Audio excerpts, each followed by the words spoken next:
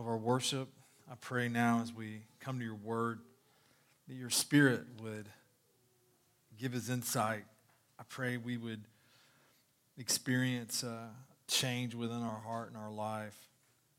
I thank you for your word and that it's authoritative and sufficient. And I pray that, Father, you would work through me in my weakness.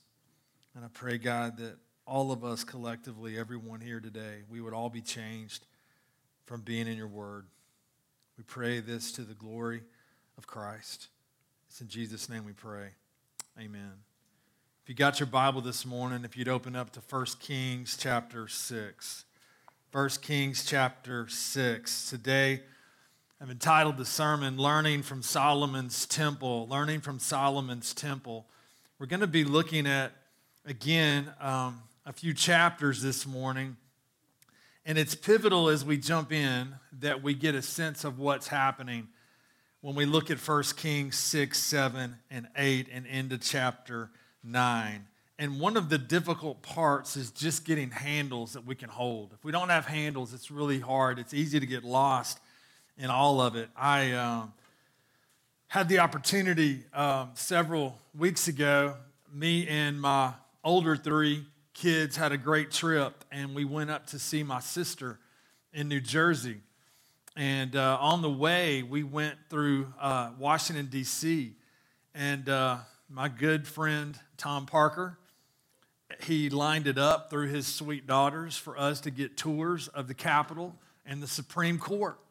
And I had never in my life been in the Capitol building, and I'd never been in the Supreme Court, but I had the opportunity to get inside and look around. And none of us today, as we think about 1 Kings and we think about the Old Testament, have ever had the opportunity to go inside the temple or even to look at the temple. But when we come to 1 Kings and we start to look at Solomon and the building of the temple and all that's involved, it's as if we get an opportunity to take a tour of the temple. And one thing that I think we often forget, and I had to be reminded of, is that there's so much description of what was inside the temple because we have to remember the few that had access inside the temple, the few that could see some of the things described. And so for all the people of Israel, they had this unique chance to see from the Word of God the details and all of the adornments of the temple. This morning, let's look at 1 Kings 6 through 8. And what I want to do starting out is I want to try to get handles. We're going to look at an outline. So if you're taking notes this morning, I'm going to give you 4 parts to this outline that we're going to try to look at. Because if we can understand this, I think then we can take the next step in the process of trying to unpack how we can look and apply this morning. The first thing that we need to be aware of is that from 1 Kings chapter 6, verse 1 to chapter 7, verse 51, we see a description of Solomon building the temple and his palace. 1 Kings chapter 6, verse 1 through chapter 7, verse 51. And when we get into this section, what we see is we see things like this. In that first point, we see the building of the temple. We see the chambers, the building of the chambers. The chambers in chapter 6, verse 5 through 10. It's really fascinating. And one of the things that we're not going to do this morning is go through the details of this section. But just to give you a sense of the majesty of what's taking place. Look at verse 7 of chapter 6. When the house was built, it was with stone prepared at the quarry, so that neither hammer nor axe nor any tool of iron was heard in the house while it was being built. These stones were prepared and were fitted. And one of the most amazing visits you could ever make is to go up underneath the streets of modern Jerusalem, to go down below there by the temple, near the Temple Mount, and to look at the majesty of the way in which they fit stones. And they have no idea how they put them there. They have no idea how they accomplished this engineering feat.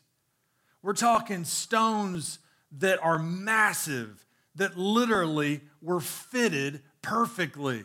And that's exactly what took place in the building of the temple. And so when we look at this, we see the majesty and the reverence and the holiness that went into this building. We see not only the building of the chambers, we see in chapter 6, verse 11 through 13, God's charge to Solomon. We see God's charge to Solomon. We see the cherubims. We see the doors in 6:31 through 35. We see the court. We see an explanation of the time it took to build. We get into chapter 7. Before we keep going here, I think there's a slide of just one of the pictures of the temple. And when we think of Solomon's temple and we think of all the grandeur and all of the details, it's interesting because we take all of the measurements. I was looking at one source. It says the inside ceiling was 180 feet long, 90 feet wide, 50 feet high. The highest point on the temple that Solomon built was 120 cubits tall. You take a cubit from your elbow to the end of your middle finger, which typically is about 18 inches. So when you're looking at these measurements, you see a lot of cubits. You see 20 stories, 207 feet high, and we see this over and over. But when we move into chapter 7, we see his palace. Solomon's palace was large. It was bigger than the temple. When we look at his palace, as we look at that slide about Solomon's palace, what you find is that you've got several different buildings that are all around each other. And while you can't see the details unless you've got amazing vision, you can't see that. Maybe if you're younger than 10, you can see it. And what you find is you've got the House of Lebanon, all of that, the cedar. You've got the Hall of Pillars, the Hall of Judgment. You've got a house for Pharaoh's daughter. And you have all of that in that area of Solomon's house. When you continue to move through chapter 7, you learn of a man named Hiram, different than the gentleman we learned about earlier. And we learned there that he did great work on the temple. He built 2 pillars. He crafted this area that depicted the molten sea. It was 10 bases, 10 lavers, all the vessels of the temple. So chapter 6 and chapter 7, you're looking at the details of so many intricacies of what went in not only to the building of the temple, but then the building of Solomon's palace. And then we see more information about all of the furnishings of the temple at the end of chapter 7. But then we see something that really is going to hit us because it's going to remind us this is not just any ordinary structure. The temple was unique. The temple was God's sovereign way of manifesting his presence the way he chose to do so amongst his people. It was that which he had done earlier as they wandered in the wilderness through what we call the tabernacle that we learn about in the book of Exodus. But now we see that God's ordained means by which he continued that very process through the tabernacle was going to be through Solomon and the building of the temple. Go to chapter 8 with me. Let's read verses 1 through 11 because the first section of this outline in chapter 6 and chapter 7 is the building of the temple and the building of the palace. We get into chapter 8, though, it's another key point. It's the ark brought into the temple.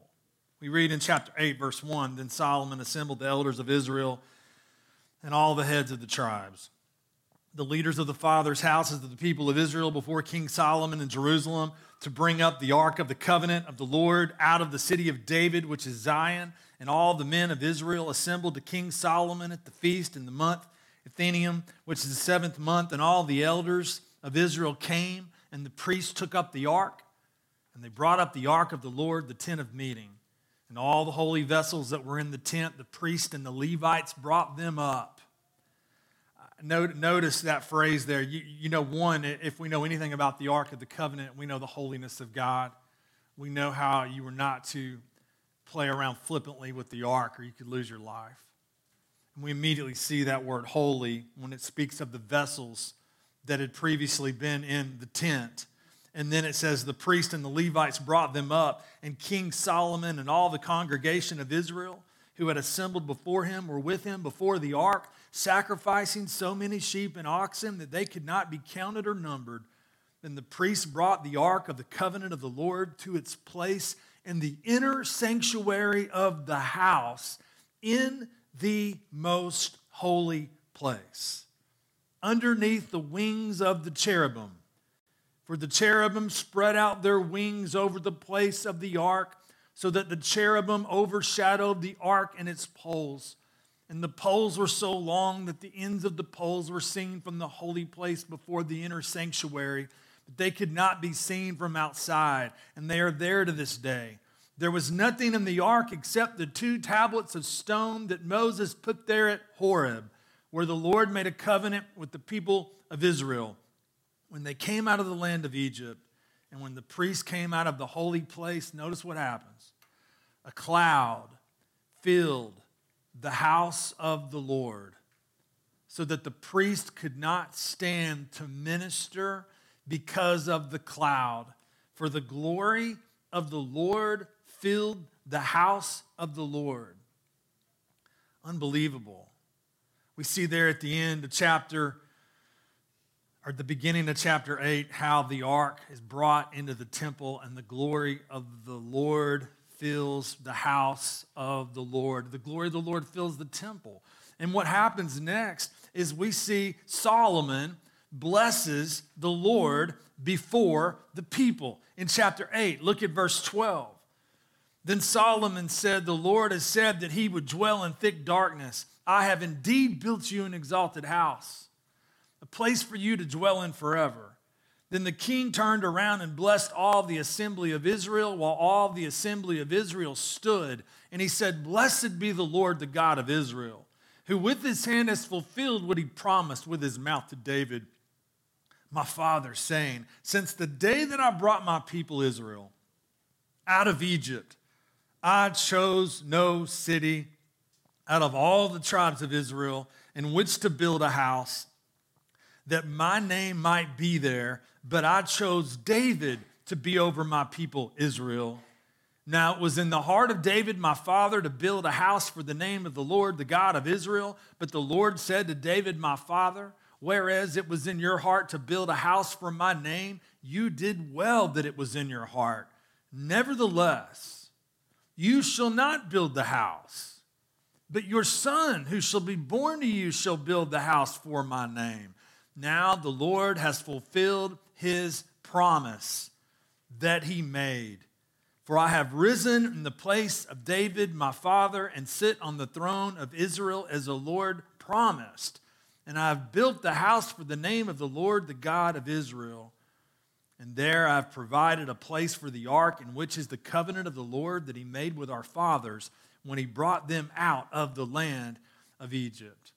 What a dramatic scene. A dramatic scene now in which you think back and you go, okay, what's going on and how do we understand this? And we'll look at this in a moment, but you have to remember you have the Exodus that took place out of Egypt. And think about it. Before that, you had the promise of a land, a nation, and a blessing from the Abrahamic covenant that God had given Abram. And now it looks like all hope is lost because the people at the end of the book of Genesis are getting ready to go into Egypt into slavery as you move into Exodus.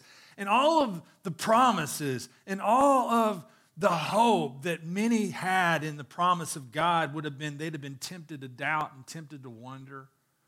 You go from the book of Exodus and you see God's miraculous redemption at the hands of the Egyptians, and you see the people being freed, and you see all the plagues and the glory of God and how it came against all of the gods of Egypt. And you move from there, and then you move into all the wilderness wanderings. Again, it seems like no hope. They'll never get where they're supposed to go. And then you move into the book of Joshua, and you see this glorious picture of conquering in 7 years. You move into the book of Judges, a period of 350 years, where it seems like, again, all is lost because they go from victory to bondage, over and over and over. And yet what's happening? All throughout, God is faithful. And now God has not only brought them through the period of the Judges, He's brought them out of Joshua. He's brought them to a united kingdom in which they had 3 kings, Saul, David, and now Solomon, and now the house of the Lord has been built. Unbelievable. And not only that, but to see that God had chosen, as He said, to fill the temple of the Lord with His presence. So we see that He goes before the people, a dramatic moment, a moment where you can read this and almost envision Solomon just praying before God. But Solomon is speaking in front of the people, and they are literally reminded of the history that they have walked through as a people and the faithfulness of God in the midst of their sin. The fourth part of this, you not only see in chapter 8, verse 12 to 21, Solomon blesses the Lord before the people, but then he offers this prayer of dedication. A prayer of dedication, it's about 30 verses. We're not going to read it all. I'm not going to read any of this part. But what I want to give you is an overview. He prays things like this. He comes before the Lord. He prays for God's presence and protection. He prays for forgiveness of trespasses. He prays for forgiveness of sins that had caused defeats in battle. He prays for forgiveness of sins that had brought on the consequence of drought. He's praying in the context that God would use His holy temple as a place where His presence would be seen and His forgiveness would be experienced. He prays for sins that had resulted in other calamities. Going through this outline, I came across, it was super helpful. Mercy for God-fearing foreigners, victory in battle, restoration after captivity, attention to every prayer. But then we move into chapter 9, and in those first 9 verses, we end what many call the temple narrative. It goes from chapter 6, verse 1 to chapter 9, verse 9. And there at the beginning of chapter 9, we see sombering words. Notice, and we'll read all 9 verses. Verse 1 of chapter 9. As soon as Solomon had finished building the house of the Lord and the king's house and all that Solomon desired to build. In chapter 9, verse 2, the Lord appeared to Solomon a second time, as He had appeared to him at Gibeon. And the Lord said to him, I have heard your prayer and your plea which you have made before me. I have consecrated this house that you have built by putting my name there forever. My eyes and my heart will be there for all time. But notice what the Lord says to him.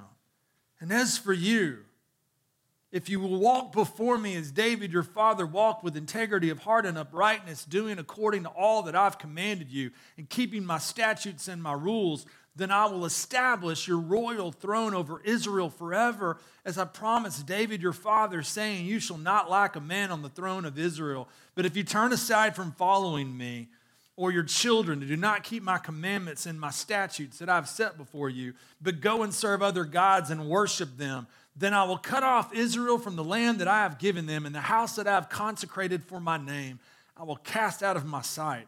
And Israel will become a proverb and a byword among all peoples, and this house will become a heap of ruins.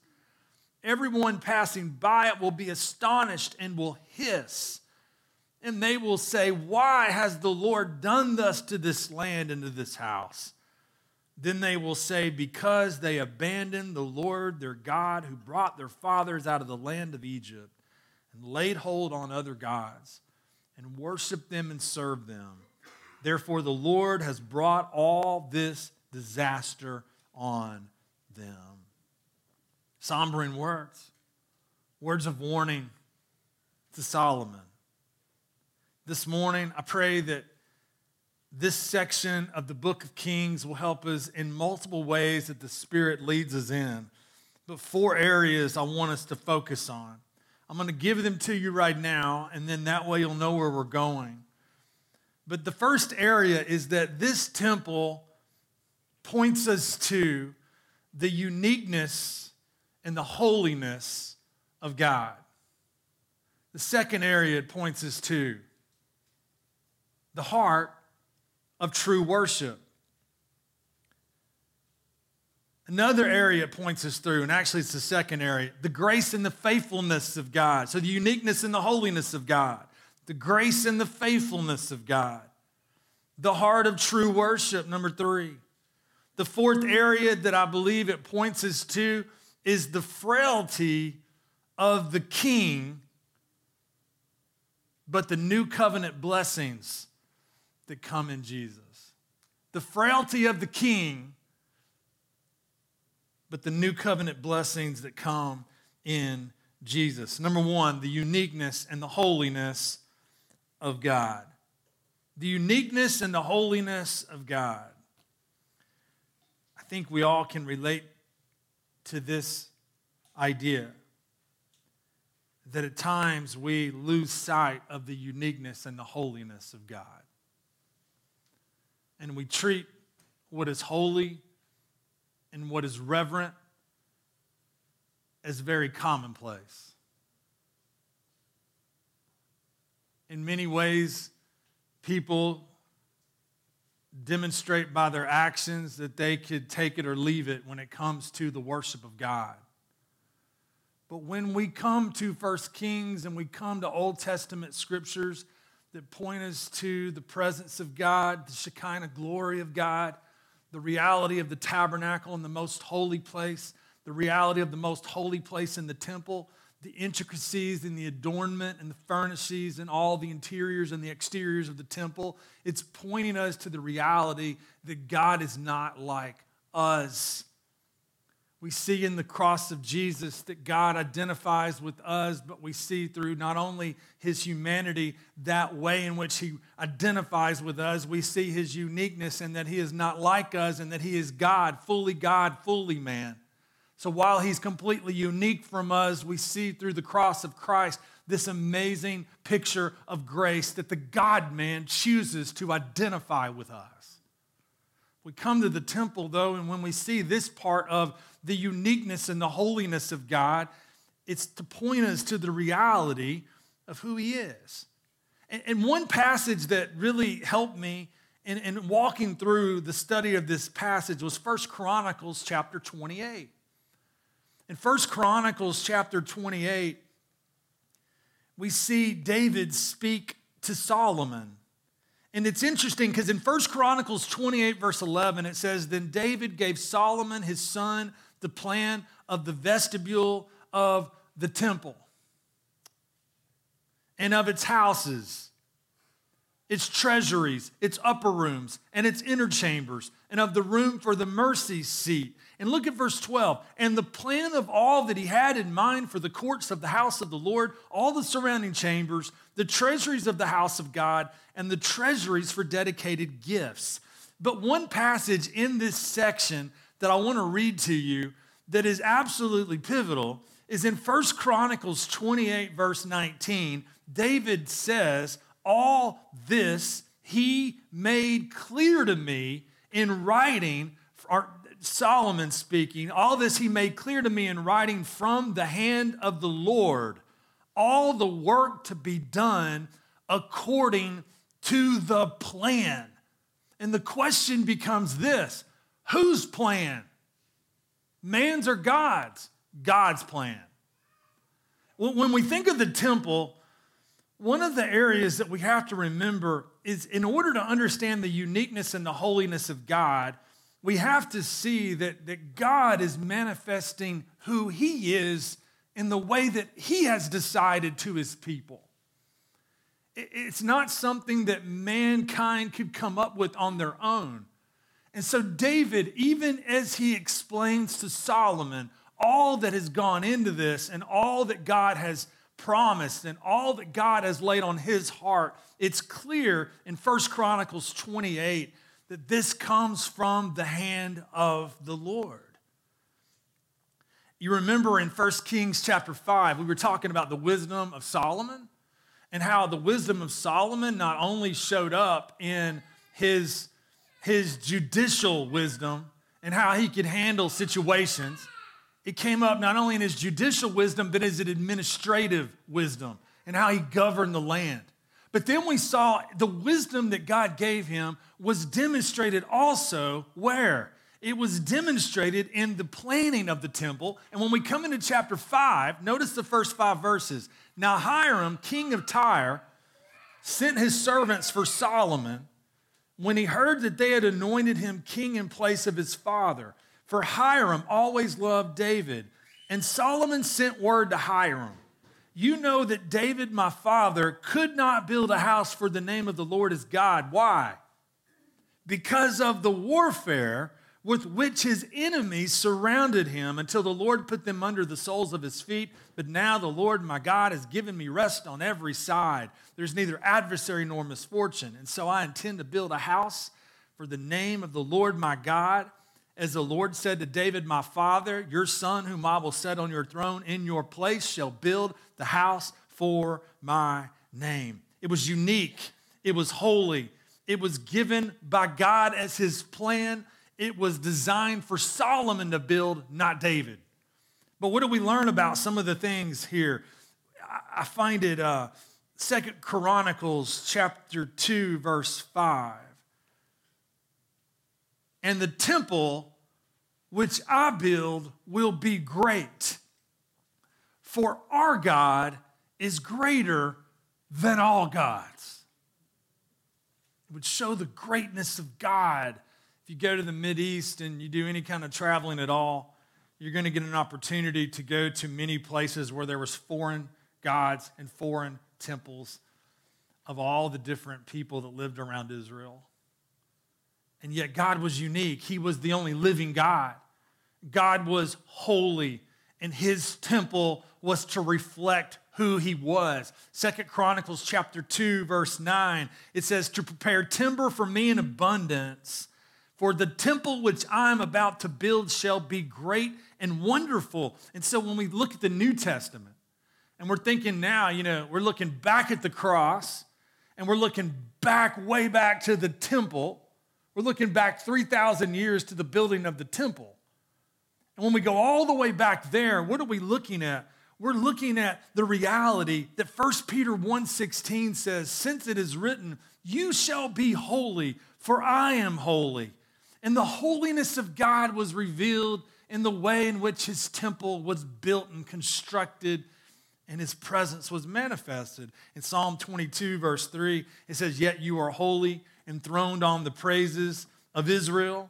You remember when Isaiah went into the throne room that God allowed him to go into in Isaiah 6, and there he's witnessing the throne room in Isaiah 6:3, and it says, and one called to another and said, holy, holy, holy is the Lord of hosts. The whole earth is full of his glory. In 1 Samuel chapter 2, verse 2, it says, there is none holy like the Lord, for there is none beside you. There is no rock like our God. We get into chapter 7 of 1 Kings, and we learn about Hiram. Again, a man different from the Hiram we read about earlier, but we read about Hiram in chapter 7, verse 13, and all of the work that he did on the temple from verse 13 through verse 51. It really seems to picture a man that was a vessel in his workmanship to the glory of God. I was reading about one commentary, and the gentleman said, this is a picture of all of our work to be done to the glory of God. Whatever you do, whatever trade you do, whatever task you do, that you can do it to his glory. Well, we don't know if that was on Hiram's mind, but it sure seems like it. And his workmanship and his craftsmanship, the word skill is used there, and it points to the wisdom of this man. And that's where we get the idea that wisdom is like skillful living, not just skillful craftsmanship. And it's a fun connection there. But I want you to see this, because what is it about Hiram's work, and what is it about the details of chapter 7, verse 13 through the end of the chapter that gives us a picture of the holiness of God and what's being constructed in this temple. I was looking at Dr. Marita again, and this was so helpful to me. 4 basic items that Hiram constructed. This is amazing. First, he makes a pair of massive pillars. Massive pillars, it says in verse 15 of chapter 7. But notice something here. In chapter 7, look at verse 21. In chapter 7, verse 21, notice there was names of these pillars. He set up the pillars at the vestibule of the temple. He set up the pillar on the south and called its name Jachin. And he set up the pillar on the north and called its name Boaz. And you may be thinking, well, why? Well, there was significance in these names. And when we look at this, we see that our reading here, it says these pillars, one pillar was called Jachin. He will establish is what that means. He will establish. The other pillar was called Boaz. You know what that means? In him is strength. He will establish. In him is strength. These pillars conveyed a message of the strength and the promise and the power of God. But within all of that and what they portrayed, it was that which goes back to the uniqueness of this temple and the uniqueness of God. I love that. It's unique and it's different from anything. But what else did Hiram do? The second basic item that he built and that he constructed was, second, Hiram made a large holding tank called a molten sea. Verses 23 to 26 of chapter 7. What in the world is this? If you read this the first time, you're thinking, man, I don't know what I'm reading here. A molten sea. Well, the commentary here was helpful to me. It was designed to hold lots of water, about 11,000 gallons. He decorated it with gourds and made it slip in the shape of a lily. The stand consisted of 12 bronze oxen. It was for washing and maybe even conveys the idea of God ruling over the chaotic waters and all creations. There was another item that Hiram was involved in chapter 7. Not just the pillars, not just the molten sea, but there were 10 water carts. And what was this all about?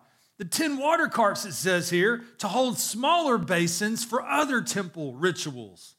Each basin contained about 200 gallons of water. The stands had 4 wheels and were decorated with cherubim, lions, and palm trees.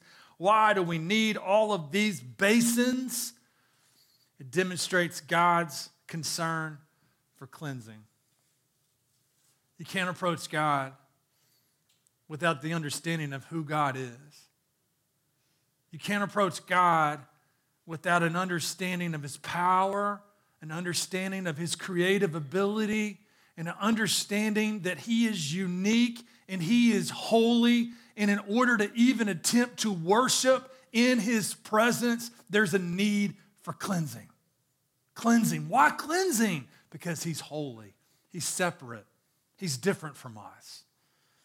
The fourth area that you see here, you see these smaller basins, the shovels, the sprinkling basins, verses 40 through 47, all of it, from the gold altar, from the 10 lampstands, from the bowls, the trimmers, the sprinkling basins, the ladles, the fire pans, all of it covered in pure gold. What does it demonstrate? It demonstrates the uniqueness of our God, the holiness of our God. We see all of these aspects of who God is. But the second thing I want us to see this morning is not only reminded that the temple points us to the uniqueness and the holiness of God, another way that it points us to God's grace and his faithfulness. God's grace and his faithfulness. I found it fascinating. I don't know about you, but I'm not really good there's some dates I remember from school or things that I've studied and more than others, but I had to go back and look at when Abram was born. Abram was born, according to most conservative scholars, around 2000 BC. And many scholars believe it was around 1925 BC that he left Haran. What's fascinating is that in chapter 6, verse 1, there's a date given when the temple was built, and that date allows us the opportunity to figure out the date of the Exodus, or it gives us a lot of help to try to figure it out. And a lot of scholars believe it was around 1490. Some go a little bit 1426, different dates, but here's the idea. I want you to see something here. It had been in 1925, 1926 BC, somewhere in that range, that God had promised Abram that through his seed, all of the families of the earth would be blessed. And it was about little less than 500 years later that the people would come out in the Exodus. And you think about all that had happened. And then you come all the way down here. And one of the things that, I don't know if you remember when I read in chapter 8, is Solomon is blessing the Lord in front of the people. You know what he kept mentioning? The promise of God. He was faithful to keep his promise. He was faithful. God is keeping his promise. So when we are looking at this in 2022, and we're thinking, what in the world can we learn from the temple? One thing we can learn from the temple is not only the uniqueness and the holiness of God, but one thing we have to remember from the temple is that these are people that were living in real time, and these people's history went back, and all the way back, they had gone through this period of 1,000 years since the promise that God had given their forefather, Abram. And God was keeping his promise. It's easy to go through periods of our life to think and be tempted that God's forgotten us. It's easy to go through periods of time where we wonder if God will keep his promises that he's given us in his word. But one of the areas, as the scripture says in Romans chapter 15, in verse 3, verse 4, it speaks about the Old Testament scriptures are written that we might be encouraged, that we might have hope. We come back to the Old Testament scripture and we're reminded that when God promises, it's always a yes. Yes to the promise. God's promises, as we learn later on in the New Testament, are yes in Jesus Christ. Remember the book of Hebrews? In the book of Hebrews, we learn that God always keeps his word. He's a God that can never lie. So even as we go back and think, well, this is way back, don't forget that the people living then would have been amazed at the faithfulness of God, that even through all the Exodus, even through all the wilderness wanderings, they had seen the hand of God. God was faithful to keep his word. I love this. God had promised the temple in Exodus chapter 15, verse 17. It says, you will bring them in and plant them on your own mountain. What mountain is that? Mount Moriah. Moriah in Jerusalem. And where was Mount Moriah? Is it significant to the Jew? It's significant to the Jew because you go back into the time of Genesis, and what do you see happens on Mount Moriah? Abraham walked up that mountain. With whom? His beloved son, Isaac. And it was on Mount Moriah that Abraham was being faithful to obey God and was ready to sacrifice his son. And God provided a ram who was caught in the thicket. And what takes place there? A mark of God's faithfulness. Well, in Exodus chapter 15, verse 17, there's a promise. There's a promise that later on you will bring them in and plant them on your mountain, the place, O Lord, which you have made for your abode, the sanctuary, O Lord, which your hands have established. You realize in Deuteronomy chapter 12, verse 10 and 11, it says, but when you go over the Jordan and live in the land that the Lord your God has given you to inherit, and when he gives you rest from all your enemies around so that you live in safety, then to the place that the Lord your God will choose to make his name dwell there. there you shall bring all that I command you, your burnt offerings and your sacrifices, your tithes and the contribution that you present, and all your finest vow offerings that you vow to the Lord. Do you realize that Deuteronomy 12, verse 10 and 11, Exodus 15, verse 17, Deuteronomy 16, verse 2, same promise. 2 Samuel is significant because that's the Davidic covenant where God makes a promise to David that there will be one who sits on his throne forever. This morning we celebrate knowing the whole story. The Lord Jesus Christ is the fulfillment of that promise. In 2 Samuel 7, 12, 13, when your days are fulfilled and you lie down with your fathers, I will raise up your offspring after you, who shall come from your body. I will establish his kingdom. He shall build a house for my name. Here he's speaking of Solomon. And I will establish the throne of his kingdom forever. I will be to him a father. On and on and on. When you look at this passage, you're reminded of the faithfulness of God. But remember, where you see the faithfulness of God, the grace of God is close by. The grace of God.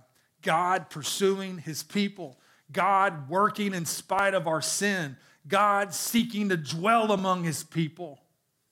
You hear all the time people say things like, well, God's mean in the Old Testament. Aren't you thankful he's nice in the New Testament? Please don't say that. Yes, is there a fuller expression of the realization of God's timetable of redemption in the New Testament? Absolutely. But the grace of God is evident throughout the pages of the Old Testament. And one of the ways it's evident is that God is meeting with his people, and he is coming to them in his grace. Number 3 this morning points us to a lot of realities. The third area I think it points us to is the heart of true worship. Because God is holy, and because God has laid out who he is, and God has revealed who he is and laid out how he is to be approached, we have to remember something. Tonight at our first Riverside U of this fall, we're going to be talking about worship, so it's a great tie-in. But we don't come to God on our terms, but his. I want you to think about that this morning. Do you think that the people of Israel just thought, you know what, we need to figure out how we want to approach God? What can give us comfort? What can really give us good experiences? What can make us feel better about ourselves? What can give us enjoyment? What can be a lot of fun? Not on your life. Yet if we're not careful, in modern context of how we view worship, we could be tempted to adopt such a heretical view. That worship's not about God, it's about us. I'll tell you, being a son of a pastor and being around the church a lot, I can't tell you how many times I've heard over the years, even since I was a kid, people leaving a church service, I really enjoyed that service. I'm glad you did, but it wasn't for you. Do you hear my point? Some of the ways we talk, and some of those people could say that out of reverence for God, they just are saying it in the wrong vernacular. They could be saying that was a worshipful experience, that God was glorified and honored, but we're so conditioned at times that even I've fallen into that trap. We look at things more like a consumeristic society. We look at things like, what is good for me? What would I like? How would I like to select this? But when it comes to the temple, we're reminded who God is. He's unique. He's faithful. He's gracious. He's holy. And we worship him not according to our whims, not according to our preferences, not according to the way we like it. We worship him the way that he has revealed to be worshiped. In the temple, you don't play around and you don't come in bringing what you want to bring. You come in according to who God is, and you offer up to him what he desires. It's humbling, isn't it? Because if you're like me, it's easy sometimes to forget who's superior. Sounds really obvious, but there's a problem when we forget who's superior when we're thinking about worship and we're thinking about church. He's the one who's superior. He's laid this out. He designed to be worshiped. We see sacrifices in this section of Scripture. We see a call, though. You remember what Scott read earlier in the call to worship in chapter 6, verse 11 through verse 13. And then even in the warning passage of 1 Kings 9, verses 1 through 9, did you notice how you can't separate worship from God's word? It's not simply, you would think that Solomon would be safe because he did all of these activities that were amazing. Solomon was the one who was behind the building of the temple. Yet what did God remind him of? What was way more important than that was his heart. It was his obedience to the word. It was his response to the word. Let us never fall into ritual where we lose sight that to obey is better than sacrifice.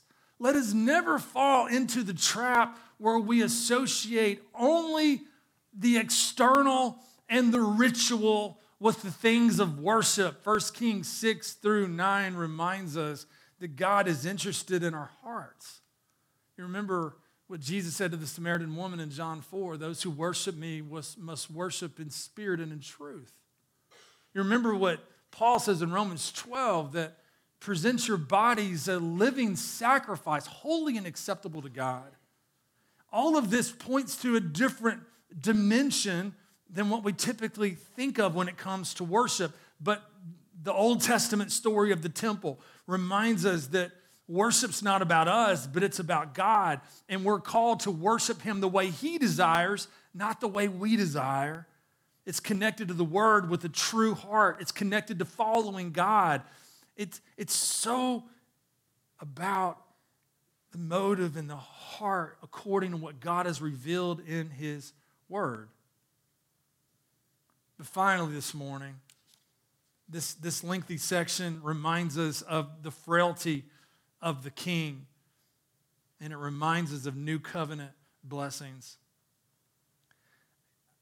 I don't know about you, but is it hard for you to go back and watch a movie when you're watching the first one of a trilogy? Is it hard to watch in isolation without thinking about what happens 2 movies later? It's hard, isn't it? I can't go back and watch old sports. I remember if I watch a Georgia game from 1993, I remember how bad they were, and I remember what bowl game they probably lost that year. Or I can't watch a Celtics game in 87 without thinking about the horrible ending of that season in the playoffs. I know it's coming. I can watch the game and I can see the game, but I'm mindful because I've lived it of what's coming later. When we look at this, I pray that we wouldn't forget to put on our new covenant glasses, to remember that we are looking at a story that we have to honor in its context, but never lose sight of where it's pointing to. What do we notice about Solomon in all of these warnings? Remember, God promised, look, if you obey my word, blessing will come. But what did he say would happen if there was disobedience through the line? What would he do? They would be a heap of ruins. Did that ultimately happen? Yes. The northern kingdom happened in 722. The southern kingdom here in Jerusalem that we're looking at, that temple was destroyed. 586 BC. And I'm reminded of Solomon. I'm reminded of the Egyptian wife that he married a woman who had allegiances to a foreign god. And we're going to see in the next couple of weeks that things go haywire with Solomon. And you're reminded that he's a man and he's a man with weaknesses. And even here, we don't know for sure because it's not mentioned specifically, but it's potentially problematic that the larger palace was his. It's potentially problematic. We can't say for certain because it does not specify that. It could be just a sign of the blessing of God in his life.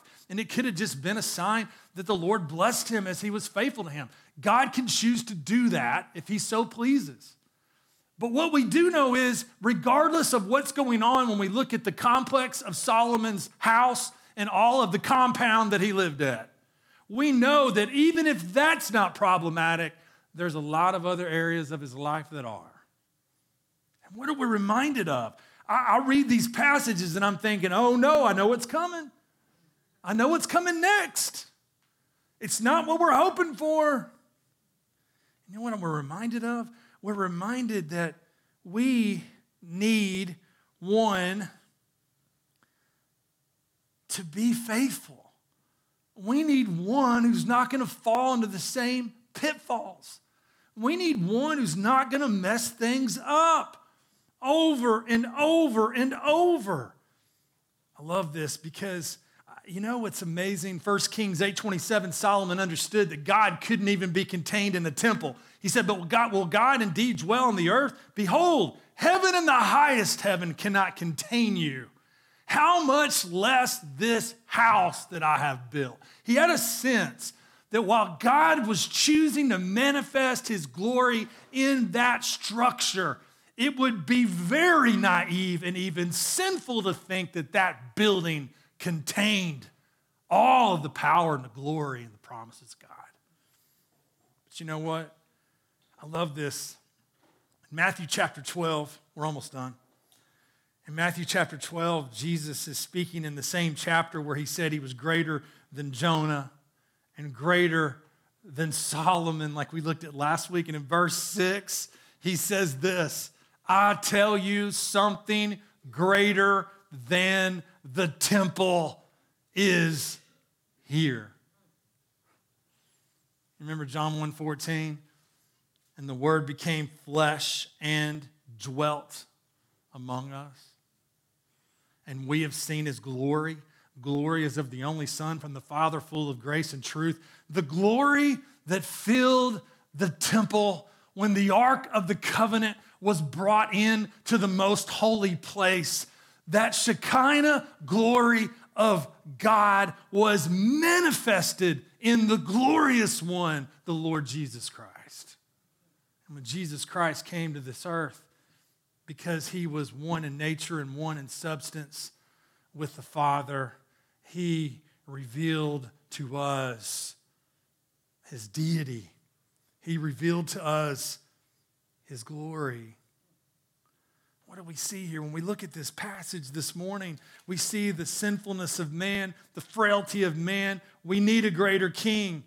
We think about the fact that in the Old Testament, this temple we looked at this morning as we close, this temple and the intricacies of the most holy place, the intricacies of all of the interior, that the common man, the common woman, the child, they could not see it with their own eyes because there was form and function for the high priest. There was form and function for the office of the priesthood, that they would have different access that the common man would not have. But what have we learned in our study of Hebrews? That in Jesus Christ, therefore, brothers, since we have confidence to enter the holy places by the blood of Jesus, by the new and living way that he opened for us through the curtain, that is through his flesh. And since we have a great priest over the house of God, let us draw near with a true heart in full assurance of faith, with our hearts sprinkled clean from an evil conscience and our bodies washed with pure water. Let us hold fast the confession of our hope without wavering, for he who promised is faithful. Friend, today, as you look and think about the temple, I pray you would go, oh my goodness, look at the glory of Jesus Christ. Jesus Christ is the substance of all the shadow of the temple. He fulfills it perfectly, and he is our access to God. This morning, friend, we don't need a temple in order to come before our holy God. The Lord Jesus Christ has come to dwell among us. And it says he made him who knew no sin to be sin for us, that we might become the righteousness of God in him. In closing this morning, I was reading, we've all been enthralled, I guess, by the news of this week with the Queen and her 96 years coming to an end. And what a mysterious but loved figure by most, not all. But you know what? I read a story that really touched me. Robert Cunningham said he heard the story from a security guard, and he tried to verify the validity of it and felt good enough to post it. He says every legislative session begins with a visit from the Queen, and it's a very regal tradition. She wears her crown and robe, processes down a hallway lined with the Queen's guards, and who literally strike the stone walls with their swords to make sparks. The hallway ends at the house of the Lords, where the queen enters to take her seat on the throne and essentially commissions the legislators to enact the will of the people. Several years ago, they were forced to break tradition a bit to accommodate the queen in her older age.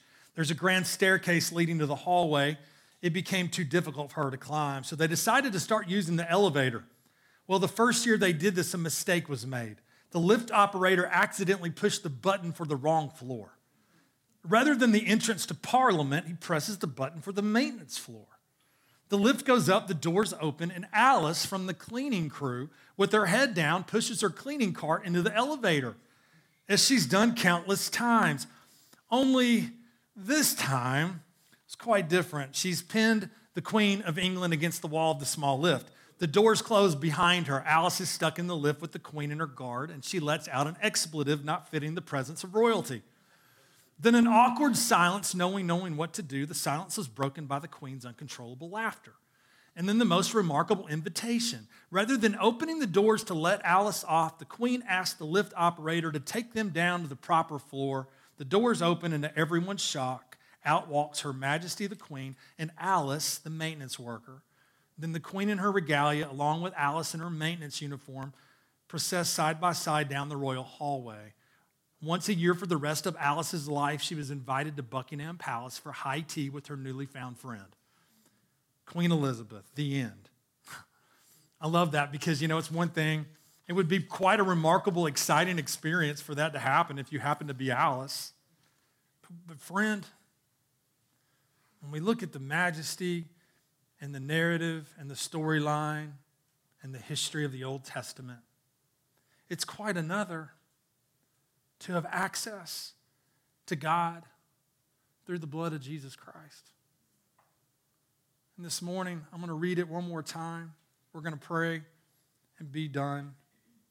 But therefore, brothers, since we have confidence to enter the holy places by the blood of Jesus, by the new and living way that he opened for us through the curtain, that is through his flesh, and since we have a great priest over the house of God, let us draw near with a true heart in full assurance of faith, with our hearts sprinkled clean from an evil conscience and our bodies washed with pure water.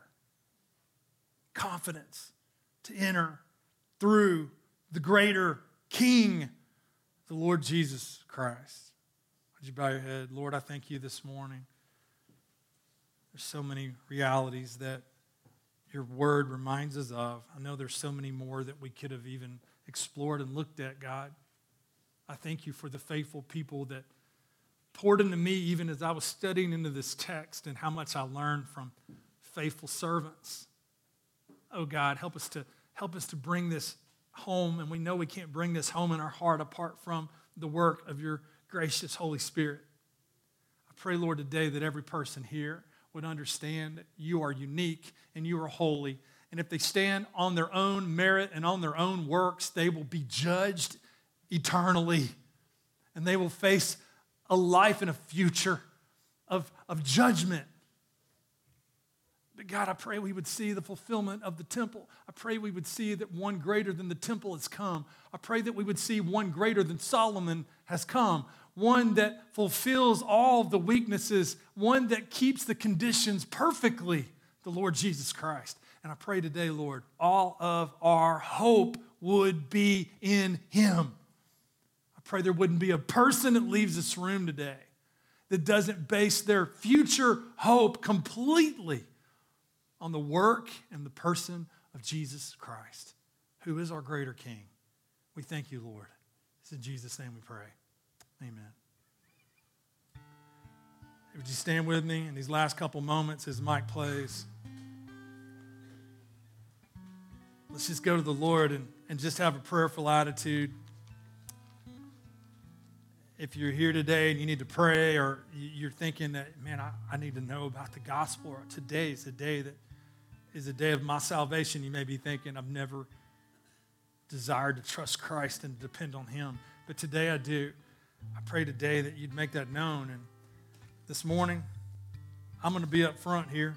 If you want to come down, you can talk to me. You can pray with me afterwards. You can talk to me afterwards. But as Mike plays, let's just go before the Lord as we reflect on what we have looked at in his word. You alone are my strength, my shield. You alone make my spirit yield. You alone are my heart's desire, and I long to worship you.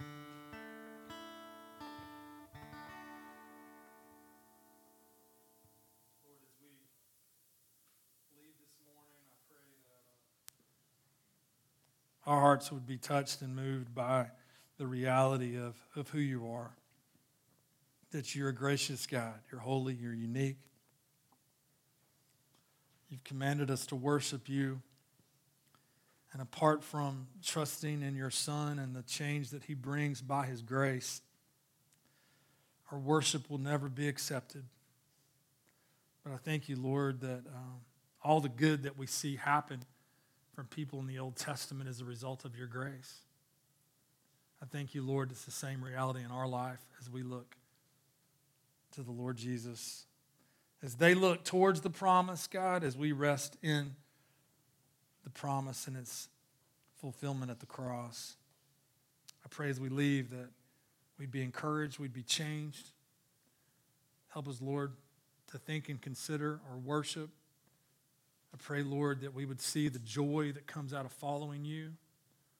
Lord, I pray we would see the liberty and the inward blessings that are real in our life as we look to you and walk submitted to your word. And Lord, even these calls and charges to Solomon, Lord, are so real to us.